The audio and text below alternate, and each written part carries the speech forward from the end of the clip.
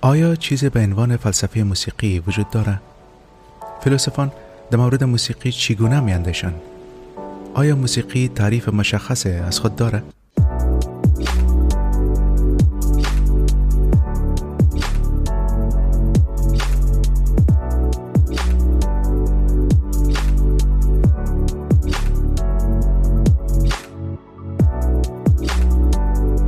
سلام، به قسمت 16 پادکست جدید مایوند خوش آمدین. من مایوند نظری میزبان شما.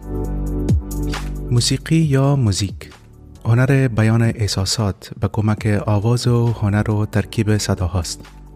ارسطو فیلسوف یونان باستان موسیقی را یکی از شاخه های ریاضی معرفی کرد و فیلسوفان اسلامی مانند ابن سینا نظر او را پذیرفتند. در این قسمت برنامه به برخی از مهمترین نظام‌های فلسفی که موسیقی را مورد بررسی قرار دادن می‌پردازیم. ولی قبل از اینکه برنامه ما را آغاز کنیم، ما فقط بسیار کوتاه و مختصر می‌خوایم در مورد موضوع جالب و بحث برانگیزی که ذهن همه ما شما را مشغول خود ساخته، نظر حقیرانه خود با شما عزیزان به اشتراک بگذارم. منظورم البته مسئله واکسیناسیون اجباری است. متاسفانه مردم دنیا به شمول کشور هلند که من خودم در اونجا زندگی میکنم و مخصوصاً وطندارای ما که در اینجا هستن به دو کمپ یا اردوگاه تقسیم شدن. عیناً مثل فضای سیاسی کشور یک نوع جبهه مقاومت به وجود آمده و مردم دیگه قادر به داشتن بحث منطقی نیستن. یک محیط دو قطبی به وجود آمده که متاسفانه داشتن هر نوع بحث منطقی و سالمه ناممکن ساخته.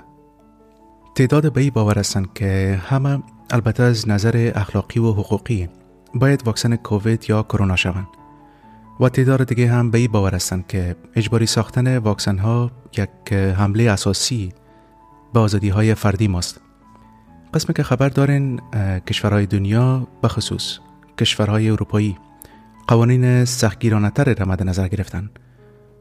مثلا کشور اتریش که واکسن‌های کووید فقط چند روز پیش اجباری ساخت و کشور آلمان که قانون نو 2G را تایید کرد. 2G به معنای ازی که یا باید نشان بدین که واکسن شدین و یا همی که مریضی کووید را دیر کردین. سوال اساسی اینجاست که آیا دولت‌ها اجازه دارن یا میتونن شهروندان مجبور به گرفتن واکسن‌های کووید کنن؟ و او هم البته به دلیل ای که به گفته خودشان به نفع سلامت و منافع عمومی کشور کار میکنن. دیگر نهادها چطور؟ مثلا مکاتب، شفاخانه ها، محل کار و غیره.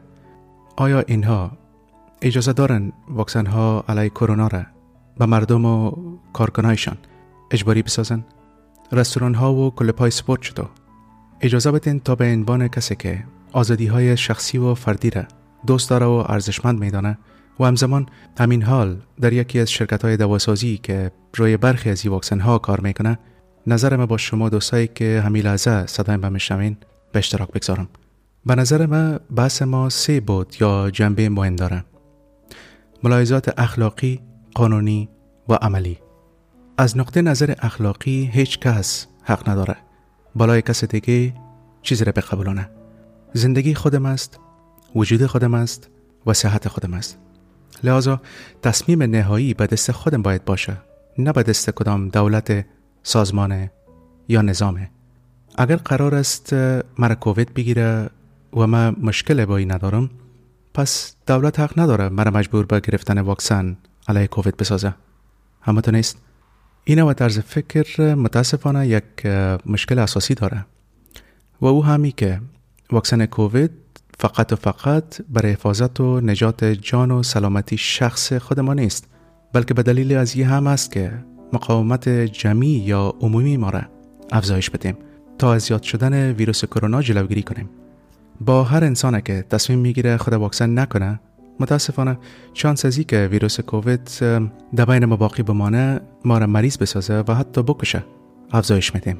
فقط افراد را مد نظر بگیرین که به دلیل الرژی هایی که دارن یا هم به دیگه دلایل صحی که دارن و یا اطفال یا آدمای مسن که صحتشان و قدرم خوب نیست، متاسفانه خود واکسن کردن نمیتونن. بنابراین آیا از نظر اخلاقی واکسن نشدن هنوز هم برای ما قابل قبول است؟ وقتی بفهمیم که با واکسن نشدن ما جان و صحت دیگران را در خطر میندازیم، آیا از نقطه نظر اخلاقی کار درست است؟ وقتی بفهمیم که با واکسن نشدن ما چانس ازی که ویروس کرونا شکل خود را تغییر بده و واکسن های ما بیفایده و بی اثر شوند، آیا ای به نظر شما باز هم اخلاقاً کار درست است؟ خب شاید بگوین ما آماده از این نیستم که خود و وجود و صحت من قربانی تندرستی و سلامتی و خوشی دیگرا کنم. چرا باید از خاطر صحت دیگرا واکسنی که اوقدرم همراهش آشنایی درست نداریم بالای ما تجربه شود؟ چرا ما باید اون موش آزمایشی باشم که شرکت‌های دواسازی و دولت‌ها میخواین واکسن‌های نوشانه بالای ما تجربه کنن؟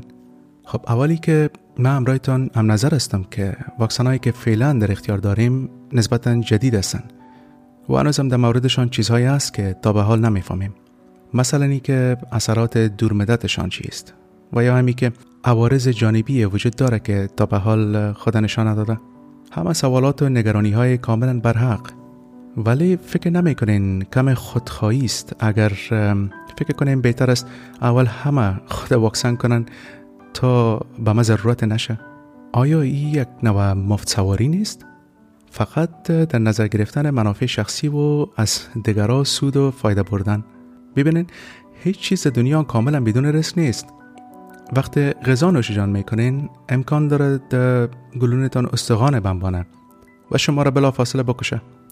همچنان سرازی فکر کردین که ریسک از این که خود ویروس کرونا شما را بگیره و به صحتتان صدمه برسانه به مراتب بزرگتر است از واکسن کرونا؟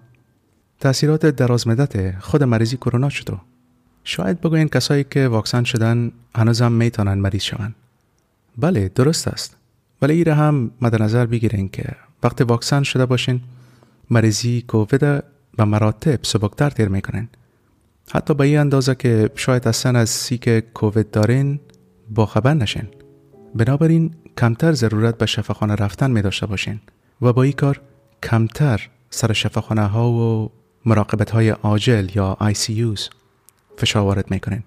در نتیجه جامعه می تونه راحت تر نفس بکشه و دیگه ضرورت به قفل کردن شهرها، ماسک زدن های اجباری و فاصله گیری اجتماعی نمی داشته باشیم. ببینین مسئله البته فقط این نیست که آیا شما مریض میشین یا نه. مسئله ای هم است که با مریض شدنتان چانس ازی که دیگران را هم مریض بسازین افزایش میدین. پس فکر نمیکنین کم همدردی و دلسوزی و رحم به مقابل همشریایتان به همه ما به شمول خودتان و فامیل ها و دوستایتان بهتر خواهد بود؟ اما با این حال من با اجباری ساختن واکسن ها فعلا کاملا مخالف هستم. این نوع دخالت دولت در زندگی انسان ها به من قابل قبول نیست. اگر امروز فقط ماسک و واکسن است، فردا چیست؟ و پس فردا چطور؟ من به اندازه کافی تاریخ مطالعه کردم که بفهمم آزادی های فردی هیچ وقت فقط در یک روز از بین نمیرن. من که برخلاف اجباری ساختن واکسن هستم نه فقط به دلیلی است که آزادی های مهم فردی ما گرفته میشه. مثلا این که هر کس باید خود مختارانه مالک بدن خود باشه، بلکه به دلیل ای که ما با اجباری ساختن واکسن ها مردم بیشتر مشکوک میسازیم و در این حال اعتماد و اعتبار مردم بالای نهادهای دولتی و غیر دولتی کاهش میدیم. حتی کسایی که تا دیروز میخواستن داوطلبانه واکسین شون از این بابت دیگه علاقمندی خود از دست میدن و همچنان تعداد تئوری های توطئه یا conspiracy theories با این کار ما افزایش میافته و این آخرین چیز باید باشه که ما آرزویش داریم، مخصوصا وقتی بیشتر از هر دوران دیگه به علم و تکنولوژی بهتر ضرورت داریم، نه به تئوری های توطئه که انسانها را بیشتر از همدیگه و نهادها و خدمات مدنی دورتر بسازه. من میفهمم که کشورها و دولتها با یک وضعیت و شرایط بسیار دشوار و پرجنجال روبرو هستند. من ایره هم درک میکنم که آزادی های فردی و حقوق انسانی ما را که به بسیار مشکلی و درد و رنج فراوان به دست آوردیم به این سادگی زیر عنوان وظیفه جمعی نباید به این راحتی از دست بدیم. و من ایره هم درک میکنم که اگر واقعا علاقمند هستیم از این بحران دشوار بیرون برایم، پس هیچ راه دیگه جزی که دستجمی و داوطلبانه دست به کار شویم و از دلسوزی و علم کار گرفته ای ویروس شق و زرنگ و مرگباره شکست بدیم. امیدواری ما ایست که ما از علم و منطق و دانش و خرد کار گرفته به یک تصمیم عاقلانه تر برسیم. به مقابل یک دیگه جبه‌گیری ها، علم زیر سوال بردن ها، باورها و اعتقادات ما به تئوری های توطئه و کرکرانه پالیسی های دولت ها را پذیرفتن به ما انسان ها شکست و به ویروس کرونا یک برد خواهد بود.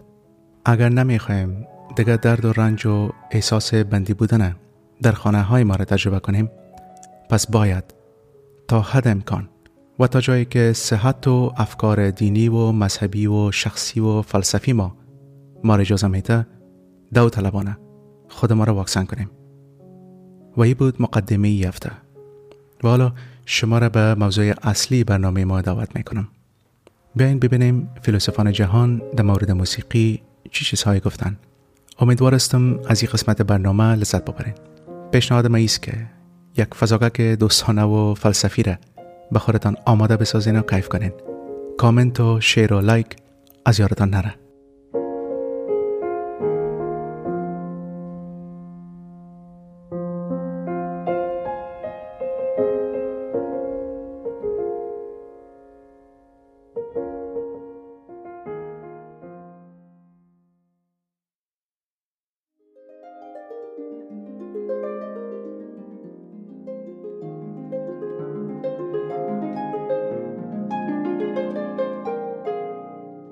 وقتی گپ از سرگرمی های انسانی ما میشه، میتونیم بر راحتی بگوییم موسیقی هنر است که بیشتر انسان ها از شنیدن و نواختنش به اندازه زیاد لذت میبرن و کیف میکنن. تعجب آور خواهد بود اگر با انسان معرفی شویم که از موسیقی لذت نمیبره. البته بجز طالب های هنرستی است که موسیقی را حرام و هنر موسیقی را یک پدیده غیر اخلاقی میشمارن. من فکر میکنم طالب ها موسیقی را نه به خاطر دور ساختن انسان ها و از خدایشان، بلکه به دلیل نزدیک شدن انسان به خودش ممنوع کردن. البته انسان وقتی به کمک موسیقی با خود نزدیکتر میشه، با خدای خود نیز نزدیکتر میشه و از این را بالاخره به مقابل معامله‌گرای دین و نجات پرستی ها و قوم پرستی ها استاده میشه. پس چیز واضح است که طالب های متعصب از این همه جلوگیری میکنن. انسان وقت میفهمه آزاد است که جرأت کنه به بالهای خود اعتبار کنه و بپره.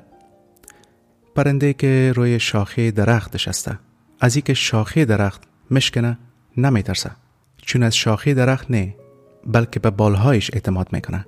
لذا طالب ها احساس ای که انسان ها بال دارن و میتونن پرواز کنن و به بلندی ها برسن و از خودشان و زندگی انسانیشان لذت ببرن خیلی میترسن.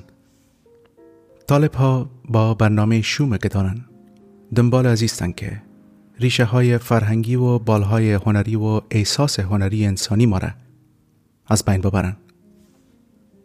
ولی به هر حال به نظر میرسه موسیقی چیزیست که در وجود ما مردم های متمدن ریشه عمیق دوانده. درست است که ذوق‌ها و انتخاب موسیقی ما امکان داره متفاوت باشه. البته به دلیل تفاوت‌های فرهنگی انتخاب رنگ و بوی موسیقی در انسان‌ها فرق می‌کنه. ولی با وجود این همه فرق‌ها، چیزی که البته در همه فرهنگ‌های دنیا دیده میشه، باز هم بجز فرهنگ غیر انسانی طالبانی است که موسیقی در سراسر دنیا وجود داره. قدرت موسیقی به دلیل ای که ما را وادار به دوست داشتن و افکار ما را به شکل مثبتش تغییر میده، میشه گفت تجربه است که در همه انسان‌هایی که به هنر موسیقی علاقه‌مند هستند دیده میشه. این موسیقی و هنر موسیقی است که ذهن ما را لطیف، خوی ما را ملایم، جان ما را شاد و قلب ما را دلیر نگاه میکنه. حتی انسان بخیل و زشت و عصبی را به یک انسان بخشنده و مؤدب و خوشایند تبدیل میکنه. ولی خب بیاین ببینیم تعریف موسیقی یا موزیک چیست. موسیقی را میتونیم بگوییم هنر است که از صداها تشکیل شده. موسیقی از چیزهای مانند زیر و بم، هارمونی، ریتم و مفاهیم مربوط به او از جمله ضرب و متر و ویژگی‌های صوتی از جمله رنگ صدا تشکیل شده. تعریف دیگه موسیقی هر نوع صدایی است که شنیدنی و خوشایند باشه و انسان یا دیگه موجودات زنده را تحت تاثیر خود قرار بده. موسیقی بیان احساسات با وسیله اصوات است. البته اصواتی که آگاهانه تولید میشن. موسیقی که صدا و سکوت داره. عناصر اصلی تشکیل دهنده موسیقی قسمی که قبلا ذکر شد ملودی، هارمونی و ریتم هست که ملودی توسط زیر و بم صداها به وجود میاد. میشه گفت مهمترین عامل به وجود آوردن موسیقی صدا و ریتم همراه با هنر بیان احساسات به وسیله آواز است. فیلسوفان و موسیقیدانای بزرگ گذشته تعریف مختلف از موسیقی داشتن. آیا چیز به عنوان فلسفه موسیقی وجود داره؟ بیاین تا در این قسمت برنامه مرور کوتاه به ای که مهمترین نظام‌های فلسفی که موسیقی را مورد بررسی قرار دادن و یا حداقل به او اشاره کردن داشته باشیم. پیتاگوراس، فیلسوف و ریاضیدان یونان باستان، به این باور بود که همه چیز عدد است. بعضا به این باور هستند که او پس از کشف اهمیت ریاضیات در موسیقی به این ایده رسید. افسانه جالب درباره وجود داره. میگن روز او از پیشوی یک کارگاه آهنگری تیر میشد و از آوازی که از این کارگاه بلند میشد خیلی شگفت زده شد. زمانی که دو چکش با وزنهای مختلف بالای آهن کوبیده میشد هارمونی به وجود می آمد و این هارمونی باعث میشه تا پیتاگوراس در مورد تئوری موسیقی بر اولین بار فکر کنه. البته اشتباهی قصه در است که زیر و بم صداهایی که تولید میشن ارتباط با وزن چکش ها ندارن، ولی به هر حال نظم موسیقی و زیبایی موسیقی نتیجه هارمونی هایی هستند که از دل صداهای گوشخراش بیرون آمدن. به این معنا که اگر طبله و هارمونیم اشتباه نواخته شوند، هارمونی نه بلکه ناهماهنگی و جدایی به وجود میاد و گوشهای ما را نوازش نه بلکه گوشهای ما را اذیت میکنه. پیتاگوراس ضمناً مبدأ ایده موسیقی حوزه های آسمانی یا Music of the Spheres هم است. موسیقی که به نظر او با حرکت سیارات به گرد زمین تولید میشه، ولی متاسفانه برای ما موجودات فانی ناشنیدنی است. فقط خدایان میتونن از این موسیقی سیاره‌ای و کهکشانی لذت ببرن.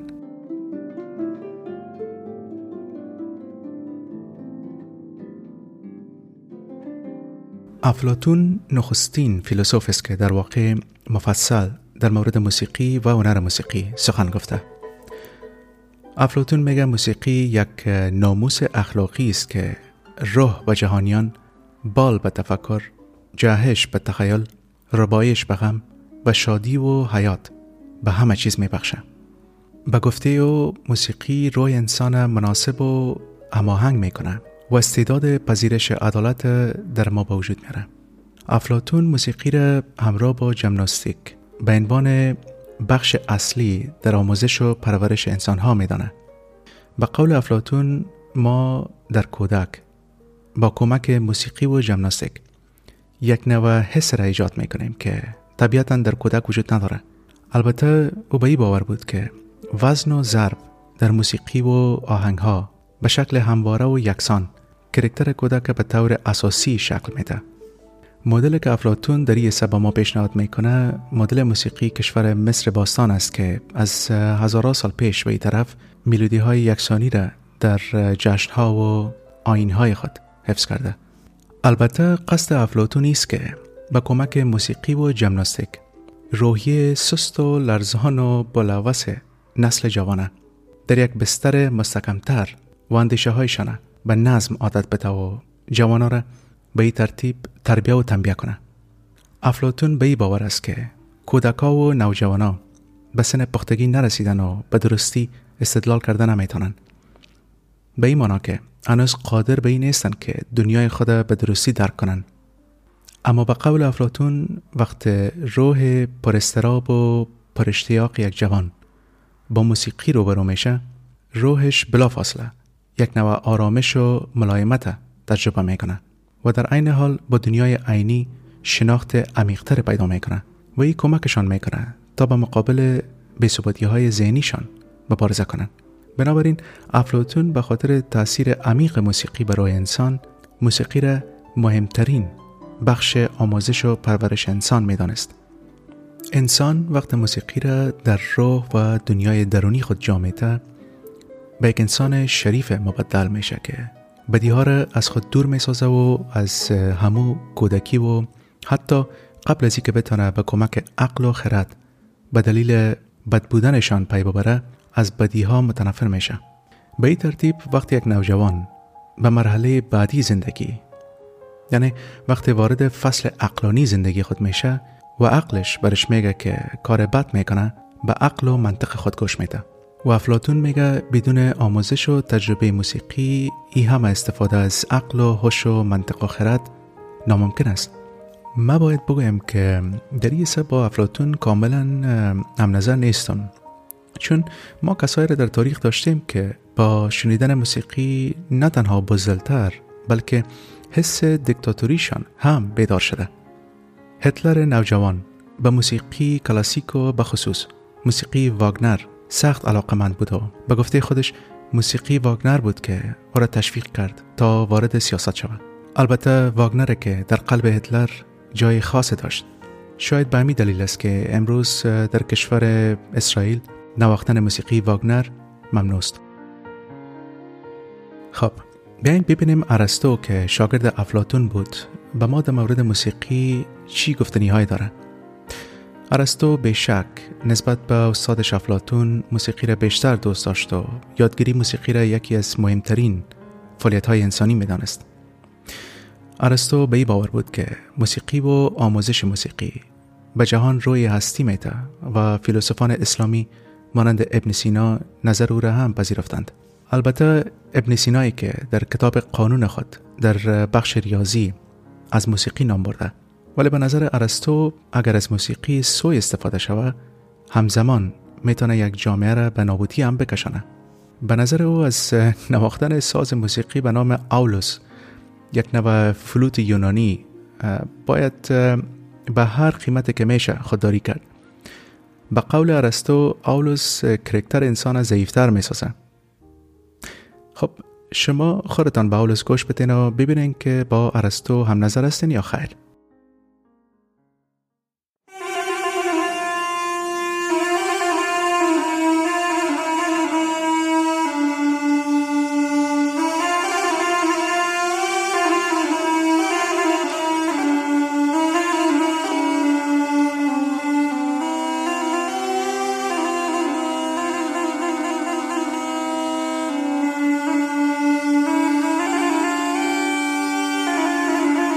افلاطون هم از این صدا کاملا نفرت داشت، اگرچه ارسطو باز هم تا جای را تحمل میکرد، ولی به هر حال ارسطو مثل افلاطون به این باور بود که موسیقی یک ابزار قدرتمند است برای رشد مردم و شکلگیری تمدن‌ها. شنیدن موسیقی میتونه کرکتر و حالات و افکار انسان تغییر بده.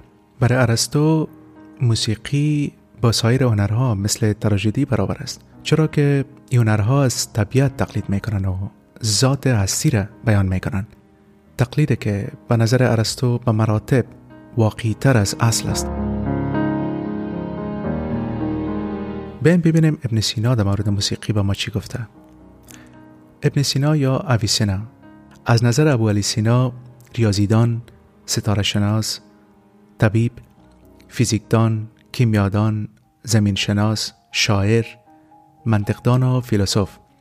موسیقی علم ریاضی است که در او چگونگی نغمه ها از نظر ملایمت و سازگاری و چگونگی سکوت ها در یک پارچه موسیقی بحث میشه. به نظر ابن سینا صدا در صورت موسیقی نامیده میشه که بتونه پیوند میان اذهان ایجاد کنه و از این طریق فاصله ها میان انسان ها را محدود کنه. ابن سینا از پیوند دادن قلب ها سخن میگفت و طالب ها از سنگین ساختن قلب ها و خوش ساختن لب ها. فکر میکنین اگر ابن سینا امروز زنده می بود پیامش به طالب ها چی می بود؟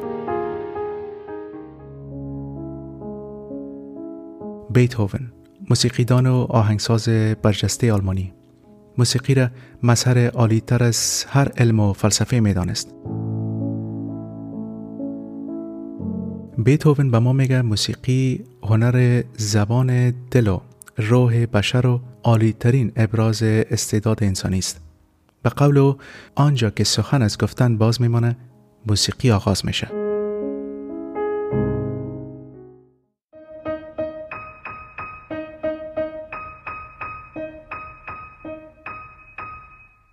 به قول هگل، فیلسوف بزرگ آلمانی، آنچه موسیقی متعلق به خود میدانه همان اعماق زندگانی درون شخص است. با گفته او موسیقی هنر خاص روح است و به طور مستقیم به روح خطاب میکنه. بیاین ببینیم شوپنهاور که هم دوره هگل بود و فیلسوفی که همیشه یک راهنما در زندگی ما بوده، در مورد رول موسیقی به ما چی گفتنی های داره. شوپنهاور به این باور بود که فرار از اراده یا ویل تقریبا غیر ممکن است. البته به این دلیل که اراده تلاش طبیعت است که تمام آفرینش کنترل میکنه. او از اراده سخن میگه که ما همه در زندگی های ما تجربهش میکنیم. اراده که ظالم و سنگدل است و برای فرد هیچ نوع اهمیت قائل نیست. ولی شوپنهاور به ما میگه با وجود این همه راهی وجود داره که میتونیم با استفاده از او، البته فقط برای چند لحظه کوتاه، خود ما را از این اراده مستبد آزاد کنیم. رحم کردن مثلا یکی از راه‌هایی است که ما را از دام اراده آزاد میسازه. اما هنر، به خصوص بالاترین هنرها یعنی موسیقی، راه دیگه است که ما را از زنجیر اراده رها میکنه. به گفته شوپنهاور وقت موسیقی میشنویم توصیف حس را در قالب پیام‌های صوتی دریافت میکنیم. اما چیزی که واقعاً برای شوپنهاور مهم است تجربه است که ما را به سوی غیر حسی میبره. به این معنا که ما را از خود ما بیرون برده وارد تجربه میکنه که او را عموماً بی زمان یا بی انتها timeless or transcendence مینامیم و به این شکل حقیقت فراگیر را درک میکنیم.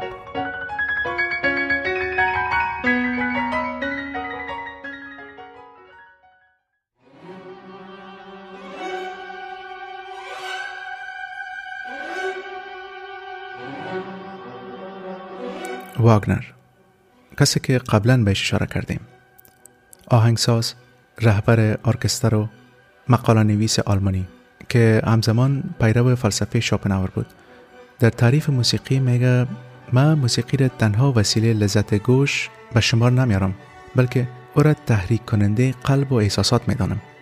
واگنر به ما میگه موسیقی متعلق به دل است و جایی که دل نیست موسیقی هم وجود نداره.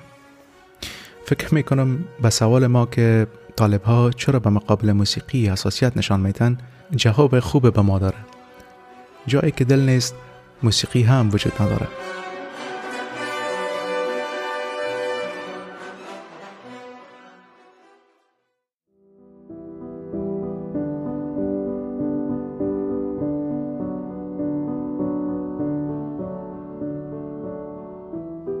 حالا بیاین ببینیم اندیشمند دیگه که من شخصا سخت به فلسفهش علاقه‌مند هستم در مورد موسیقی و رول موسیقی در زندگی ما انسان‌ها چی چیزهایی گفته.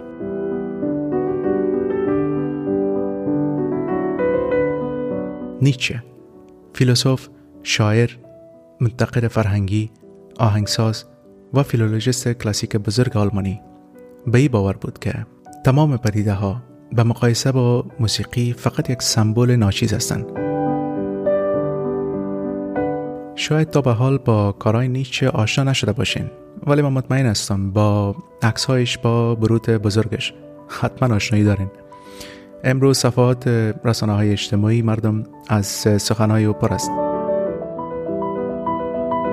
کسی که اولین کتابش در مورد هنر و مخصوصاً هنر موسیقی بود و کسی که به ما میگه زندگی بدون موسیقی فقط یک اشتباه خود بود. موسیقی برای نیچه شیوه است برای بیان احساساتی که نمیتونیم درک کنیم، احساساتی که البته نمیدانیم چی هستن.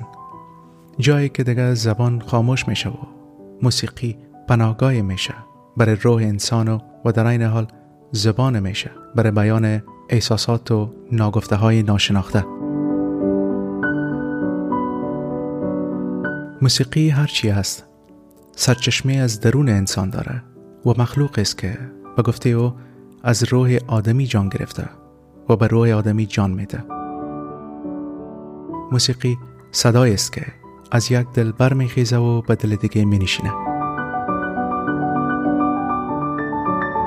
موسیقی بر نیچه فقط غذای روح و زبان احساسات نیست، بلکه درمان بر جسم هم است. علم در این سه با نیچه کاملا موافق است. تحقیقات نشان داده موسیقی که ترکیب از صداهای گوناگون است برای بدن و متابولیسم بدن تأثیر میگذاره و تأثیر مستقیم سر بخش‌های بدن از جمله قلب، دستگاه‌های تنفسی، مغز و غیره داره. البته اگر طالب هستین ضرورت به این همه ندارین، زیرا دلهایی وجود نداره که از این همه خوبی‌ها بهره مند شود.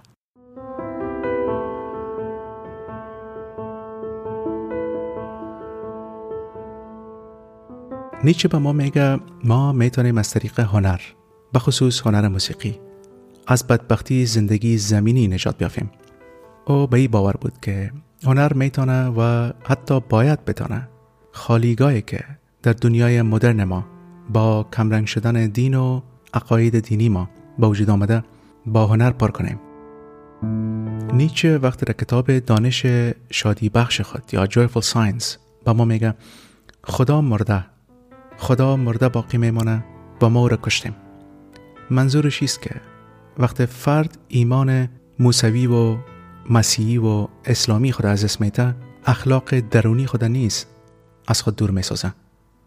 البته به این معنی که با از دست دادن ایمان به خدا شخص تمام قانونها یا دستورالعمل‌های اخلاقی خود در درون خود مشکنانه. لذا نیچه از این پیامه که خدا مرده است و ما را کشتیم در واقع خوشحال نیست، به این دلیل که اگر خدایی وجود نداره انسان معنا و سیستم ارزشی خود از کجا پیدا خواهد کرد؟ آیا خطری وجود نداره که با از بین بردن سیستم اخلاق دینی که به هزاران سال میشه ما را راهنمایی کرده آیسته آیسته ایدئولوژی و سیاست جای رو بگیره؟ آیا با کمرنگ شدن مسیحیت در قاره اروپا ما دو نوع ایدئولوژی خونین و وحشتناک تجربه نکردیم، از جمله فاشیسم و کمونیسم؟ نیچه به خاطر از اینکه از این جلوگیری کرده باشه به ما هنر و به خصوص هنر موسیقی واگنری را پیشنهاد میکنه، گرچه بعدها به یکی از سرسخت‌ترین انتقادگر واگنر تبدیل میشه و او هم به دلیل یهود ستیزی و ملت پرستیه که به مرور زمان در واگنر متاسفانه بیشتر دیده میشد.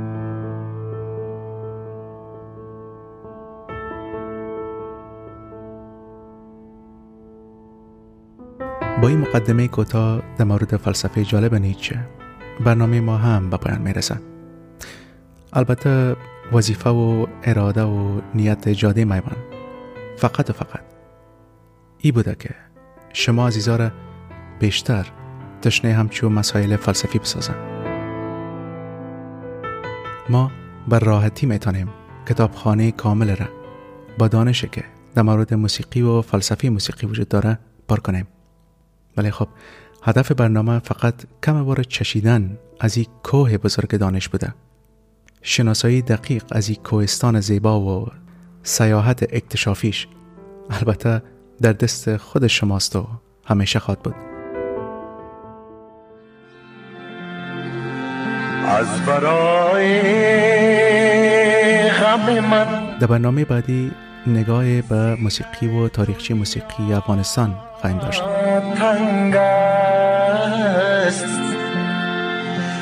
بیاین تا با موسیقی افغانستان بیشتر آشنا شویم. تا برنامه آینده، خدایا رو نگهدار. از برای